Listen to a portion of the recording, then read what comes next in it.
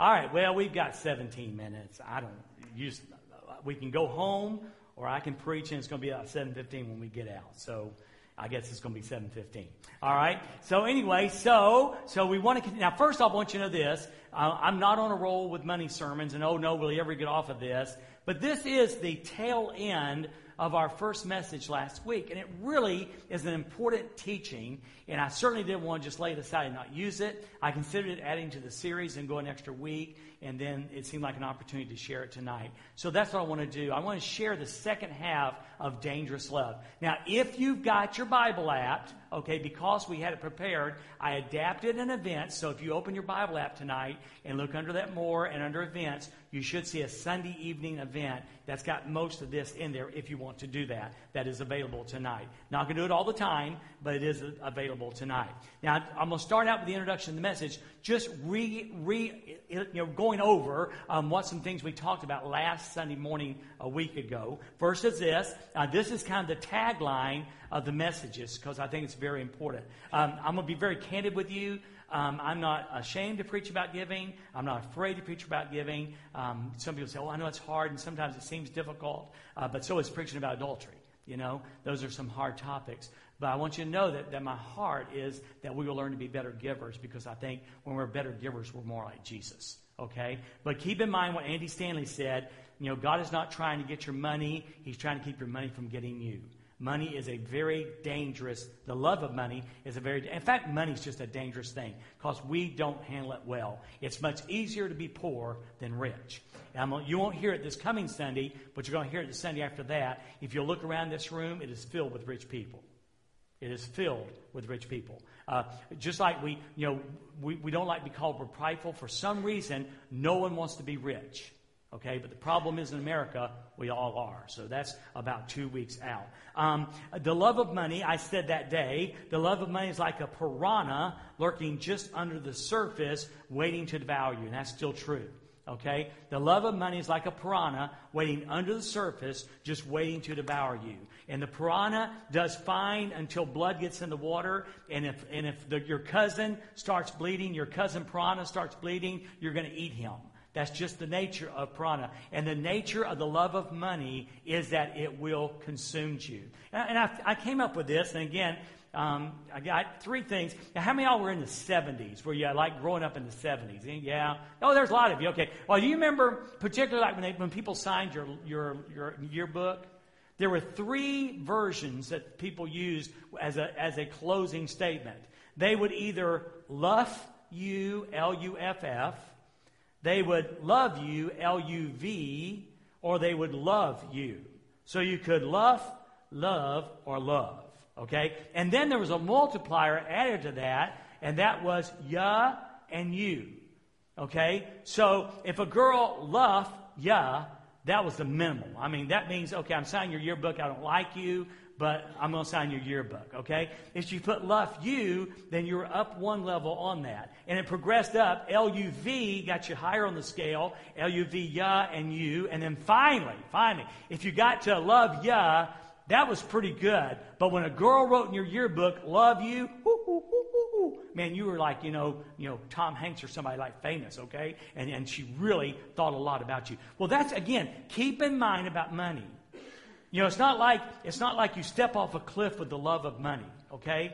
You can love money, you can love money, and you can love money. You can L-U-F-F money, you can L-U-V money, and you can L-O-V money. Money's tricky, and it will sneak in under the radar, and you'll start having this affection for money, and it's always a very dangerous thing.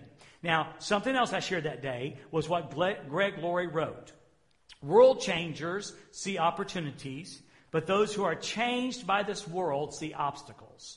I like that. World changers see bridges, but those who are changed by this world see walls. And this is the part I added to his quote. World changers see money as a tool to be used in building the kingdom of God. And those changed by the world see money as a god to be worshipped. It's all in what you see. It's all in how you look. It's all in your perspective. And our goal as believers is that we see money as a tool to be used for the kingdom of God. It is not a god to be worshiped. All right? So this is kind of where we jump in now. Now, if you remember that day, and we did 1 Timothy chapter 6 and 1 Timothy chapter 6, verse 7 and verse 6.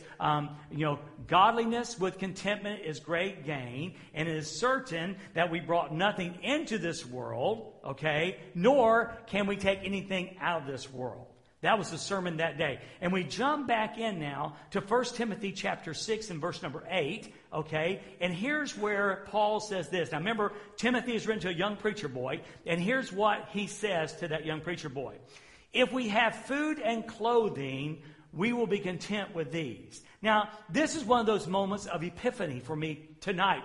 I was studying this thing, trying to get it down for this evening. And so I started studying. And this was one of those verses because I think about going, I'm not sure I would be content with just food and clothing. I don't think I would be. I don't want to be a hypocrite and stand up and say, that's what all we should have. We should sell our Apple Watches. Ben, yours has got to go. Mine's got to go too. Because we got to sell everything, move to Montana, wear robes and chant. Okay. Then I realized, whoa. What Paul is saying the subject is contentment. Okay. And what he's saying now listen, if all you had was food and clothing, with that you need to be content. What if? What if you didn't have the car you drive? What if God had not blessed you with the home you live in? What if you didn't have the labels that you wear? What if you didn't have the things, the stuff that you've amassed, okay? Would life be miserable for you? Paul is saying it should not be that way. That if all God gave you, if all ever God was going to give you with food and raiment, you should be content. He's not saying you have to be content with that. If you've got other stuff, you're not sinful because you got stuff. You'll hear in 2 weeks where Paul said, God has given us all things to enjoy. So it's not simple to have stuff, but Paul is saying hypothetically, if that's all you got, would you be willing to be content? And it goes back to that day, that epiphany moment. That day for me was that content means an inner sufficiency that keeps us at peace in spite of outward circumstances. And you remember what we said that day? Jesus is enough. If you buy a Mercedes-Benz and live somewhere on top of a hill with a 5,000 square foot home, Jesus is enough. But if you live in the projects somewhere in downtown Chicago, but you're a believer in Jesus Christ and your clothes are ragged and torn, but you've got Jesus, Jesus is still enough. Enough does not count on the things of the world. Your enough is determined by your relationship with Jesus Christ. We've got to learn this. Jesus really is enough. If your neighbor has a lot and you don't, Jesus is still enough. If God has gifted you with a lot, you have a lot, but that is not what matters. What matters is Jesus is enough. So if we have food and clothing, if that's all we have, and you got Jesus, it's enough. Jesus plus 0 equals everything. Jesus plus 0 equals everything. It's bigger than our retirement. It's bigger than our plans. It's bigger than our toys and more than our stuff. Jesus plus 0 equals everything. The psalmist in Psalm 84:10 said this, "For a day in your courts is better than 1,000 elsewhere." In other words, the psalmist says, I would rather spend one day in the presence of God than 1,000 outside the presence of God. Jesus is enough. I would rather be a doorkeeper in the house of my God than dwell in all the opulence of the tents of the wicked. I would rather be a doorkeeper at the house, a minimal job in the house of my God than dwell in the opulence of the tents of the wicked. Why? Because Jesus is enough. Religion is never enough. Church is never enough. Jesus is always enough. Amen? Amen? All right, so Proverbs 16:16 says this. How much better to get wisdom than gold? To get understanding is to be chosen rather than silver. Wisdom is greater than gold, and understanding is to be chosen more than silver. Now, that really doesn't mean a lot in the context I'm speaking tonight until you add Psalm 111:10. Psalm 111:10 says this, "The fear of the Lord is the beginning of wisdom." So the track to wisdom is reverence of God. So when you go back then and you look at that and say, how much better to get wisdom, which is found by worshiping God, okay, by worshiping God, how much better than that is gold. I mean, having a fear and reverence of God, which leads to this wisdom, is better than gold and better than silver. And it says, the fear of the Lord is the beginning of wisdom. All those who practice it have a good understanding. His praise endures forever. You know, Jesus said in Matthew chapter 6, verse 31, he said, "Therefore do not be anxious." And this is my second epiphany, by the way. "Therefore do not be anxious, saying, what shall we eat? Or what shall we drink? Or what shall we wear? For the Gentiles," now here's the key word, "for the Gentiles seek after all these things." Now I know what he's saying is that's how the Gentiles do business. But I just wonder if there's a different perspective here. When Jesus says, don't be anxious, don't be worrisome about what we shall eat, what if he wasn't saying totally that, oh wow, will I have supper tonight? Or what if he was saying, do I have to choose between steak and caviar? Don't be anxious about what you have to choose from. What shall we eat or drink? Is it a choice between a fine wine, did I say it in the Baptist church, a fine wine or water? You know, or what shall we wear? Is it this label or is it that label? Don't worry about those things, because it's funny because he says that's what the Gentiles seek. The Gentiles seek after things and stuff that makes us feel better. Choosing what fancy food to eat, what fancy thing to drink, or what fancy thing to wear. That's what the Gentiles do. So rather, he says, your heavenly Father knows you need these things, but seek first the kingdom of God and his righteousness, and all this other stuff is going to be added to you. Is that good? Is that good? Jesus is enough. Jesus is enough. So we moved into verse number 9 in 1 Timothy 6, and I call it the money trap. The money trap. Now, here's what he says. But those who want to be rich. Now, let's pause there, okay? Because it's important we understand those who want to be rich. Here's how I worded it in my notes. Those whose priority is to be rich. Those whose passion it is to be rich. Those who are willing to sacrifice anything on the altar of more to get. That's the target of the money trap words. Those whose priority is to get richer. Those whose passion is to get richer. Those who are willing to sacrifice anything on the altar of more to get it. Those people, Paul says, fall into temptation, into a trap. It's like an ambush.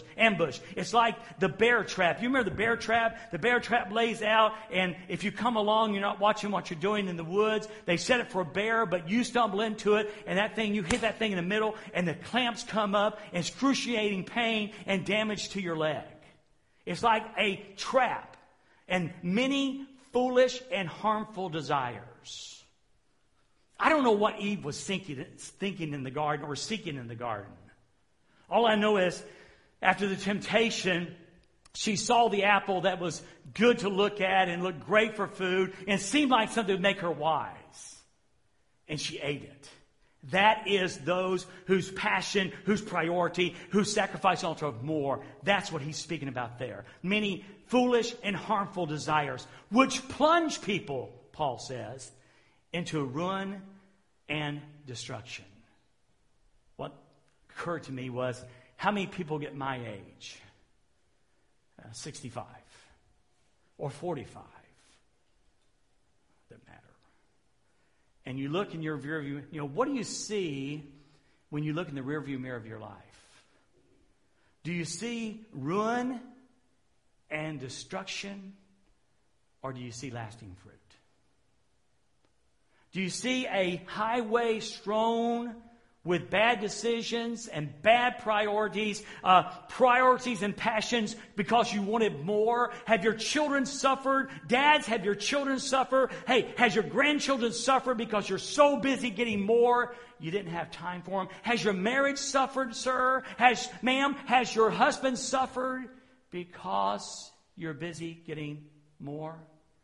Paul says it plunges people into ruin and into destruction. This is dangerous stuff. If you're sensing a passion in my voice, it's dangerous stuff.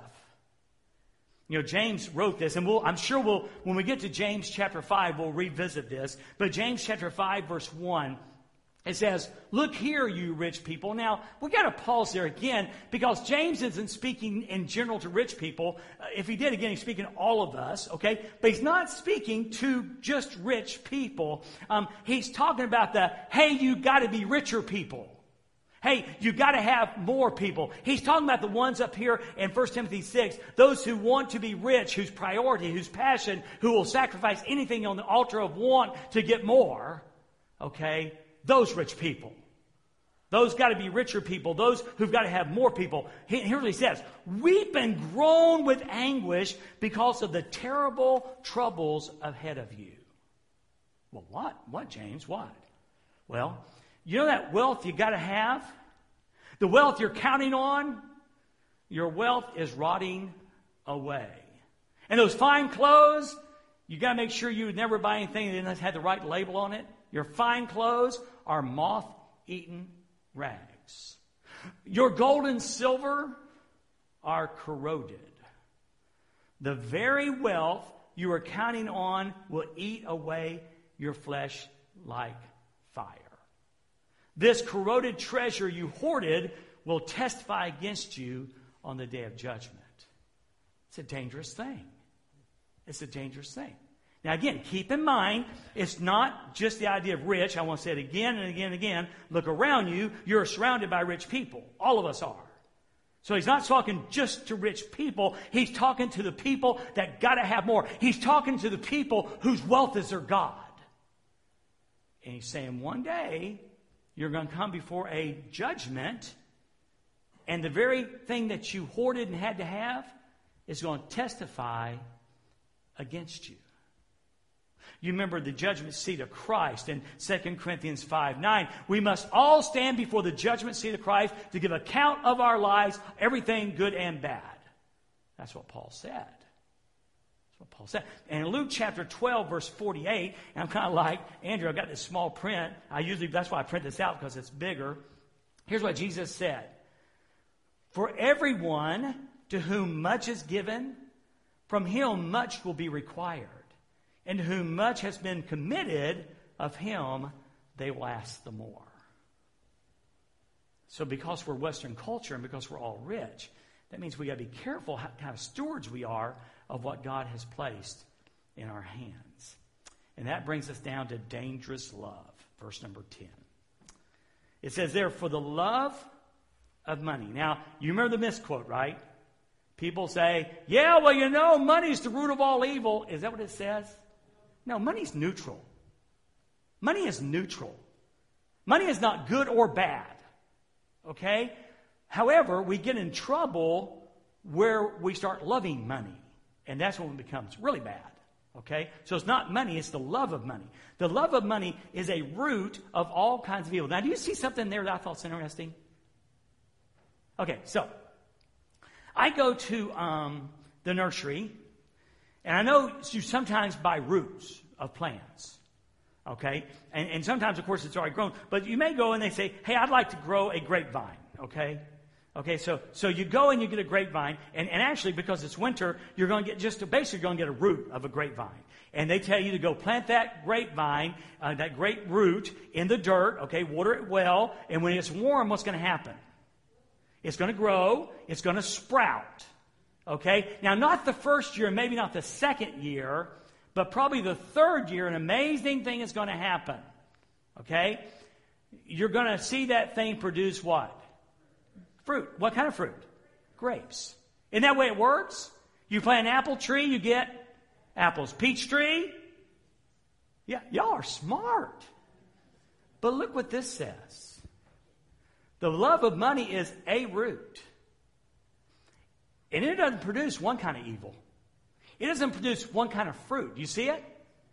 It is a root that produces all kinds of evil. In other words, when you allow that thing, the love of money, to take root in your life, you're not going to get a particular evil. It's going to impact, this is stinking good. It's going to impact your entire existence. If you allow the love of money to get rooted in your life, it's going to impact your children, it's going to impact your marriage, it's going to impact your character, it's going to impact your testimony. That's what Paul is saying. The love of money is a root that produces all kinds of evil. That's why it's so dangerous. Don't get enamored with money. It's a bad bedfellow. Y'all were expecting this load tonight, were you? Somebody's going to come and go, you really should preach that on Sunday morning. I tried. I ran out of time. For the love of money is the root of all kinds of evil. And by craving, watch this, by craving it, some have wandered away from the faith. You know what popped in my brain? Prodigal son. He goes to daddy. He gets the means. He craved it. He got the means. And he wandered away from daddy and from his upbringing and from his faith. It's a dangerous thing because when you start craving money, don't be surprised if one day you find yourself a long way from your faith.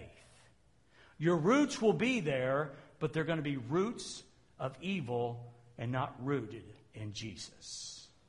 He goes on and says this. They have pierced themselves, verse 10 still, and pierced themselves with many griefs. Boy, I looked for an illustration.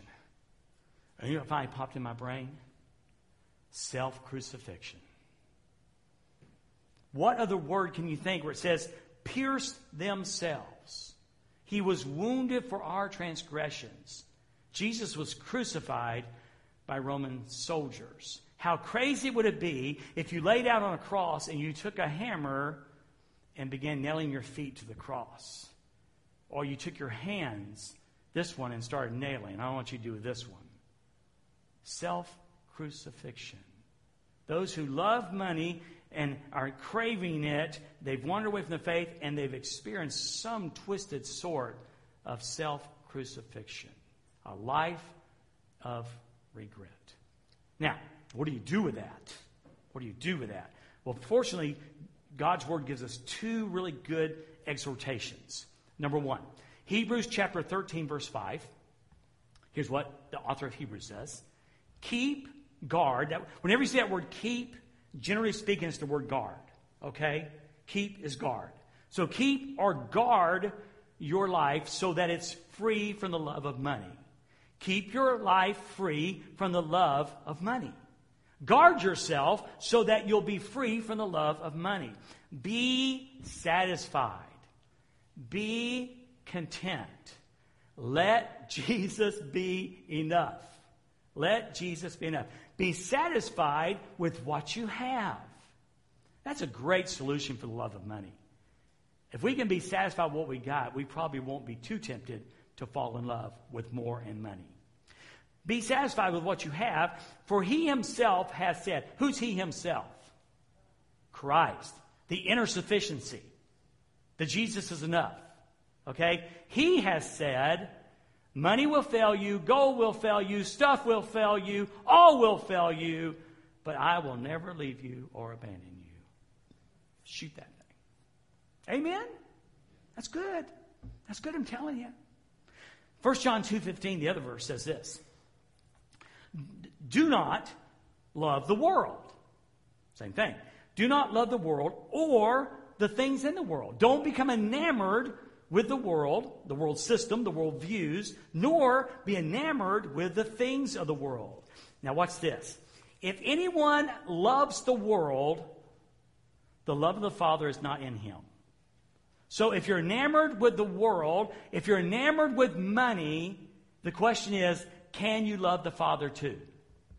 And the answer is No. No. Jesus said, boy, the word is so crystal clear here.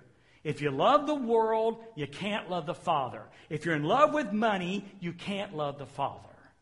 One of the things I remember from a long time ago now, 14 years ago, was the story of Terri Schiavo. Does anybody remember the story? Isn't that funny? It stuck in me. Okay. In 1990, Terri Schiavo went into a vegetative state. And they put her in a nursing home. And she was not on a respirator, none of that, but she had a feeding tube. And she stayed alive. And she stayed alive. And she stayed alive. And so finally, her husband, Michael, starting about 2000, 2001, began to petition the courts to remove the feeding tube so she could die, so she could starve to death. Y'all remember the story? How about that? Maybe it was in Florida. Maybe that's why. I don't know. But I was here. I wasn't there. And so they fought in the courts. And so finally, in March 31st, 2005, she dies. They removed the feeding tube and she starves to death. But here's what struck me, and that's why I want to use this illustration. The husband was, again, the one petitioning to have the feeding tube removed. And here's what's ironic. At the same time, he was petitioning the court to have the feeding tube removed from Terri Schiavo in the nursing home. He was living with another woman. And so they asked him and said, what is this? You're saying you love Terri and you want her to die with dignity, and at the same time, you're living with another woman in her house. And his answer was, are you ready? I remember it like it was yesterday. I am just fortunate to love two women at the same time. Bull. And don't tell me the story about how you love God. I just happen to be in love with money, because I'll probably let you say bull. It ain't possible. And nor is it true. So last verse is this. Run for your life. What's the answer, Dwayne? Run for your life. Verse number 11 says this. But you, man of God, flee from these things. Flee from the love of money. Flee from the lack of contentment. Flee from those things. Run for your life and pursue righteousness. And boy, we could just preach a message on this. Righteousness, godliness, faith, love, endurance, and gentleness. So run from this stuff and run to the... See, it's not enough to run. You got to run the right direction. Running in the wrong direction will just make you tired. Running in the right direction will make you victorious. So he says, run from this stuff and then run to this stuff. Okay? Now, there's a movie that came out, I think, last fall, I believe. Jurassic World Fallen Kingdom. Anyone see that movie? Okay, Jurassic World was all about the dinosaurs. They took some DNA and made dinosaurs, and there's been like 5 movies, okay? And the last installment was Fallen Kingdom. I did not see the movie, by the way. Not saying that's good or bad, I just didn't see the movie. However, I did see the advertisement on TV. And Owen Grady is the character in the movie, played by Chris Pratt. Okay, and all y'all know Chris Pratt, he's a famous actor. Okay, so in that movie, the dinosaurs get loose, from what I can tell from the TV commercial. Okay, you got to be going, is he on drugs or something? I'm going somewhere. Literally, I'm going somewhere. Okay? And so anyway, so in the TV thing, the woman, there's always a woman, the woman is in this clear ball thing, and it's like a little motorized car that looks like a clear ball. I guess you used it to see the dinosaurs. And it's going along, and here comes Chris Pratt, okay, Grady Owen, running like crazy, and he does the greatest job. And what he does, he screams with everything he had, "Run!" It was really moving. It was really impactful. And I'm going to myself, I'm going, oh my goodness, that's what God is telling us to do. We think this is a series that, let's hurry up and get this over because it really makes me uncomfortable talking about money. And God's looking down from heaven and in His Word and going, this is such a dangerous thing for my people. And Jesus would say, right, He did, Paul wrote it, but God said it. Run from these things. Understand the seriousness of the love of money. Understand an inordinate affection with money, how dangerous it is. And when you're running, run toward these things, the righteousness and godliness and faith and love and endurance and gentleness. Run to Jesus. Run away from stuff and run straight into the arms of Jesus. Hey, Gene, would you mind coming up just playing something? And I'm going to ask you to stand. I want you to stay seated. Because, man, I know this is a crazy load to dump on a Sunday night. But, God's never concerned Himself with numbers. And God could take this truth and burn it in our hearts and change the world. Change our world anyway. I wanted so badly. I don't even know how long the sermon was this morning because the clock broke. But, I really wanted to make the analogy of the seed. This particularly is so true. These truths that we've been teaching on money, for some people, it falls on hard ground and doesn't mean anything. The birds come along to eat it, Some people say, oh, this really makes sense, and they're going to try it, and things will get hard. But for some of us, this is going to fall on good ground. And it's going to change the way we do business with God. It's going to change the way we do business with God and money. And that's my prayer tonight. That God has gathered His people together tonight to hear this message about danger. And we're going to burn it in our hearts. We're going to let that seed take root and say, God, I'm going to choose to run from the love of money and the affection for things and run into your arms. Jesus, I'm choosing you to be enough.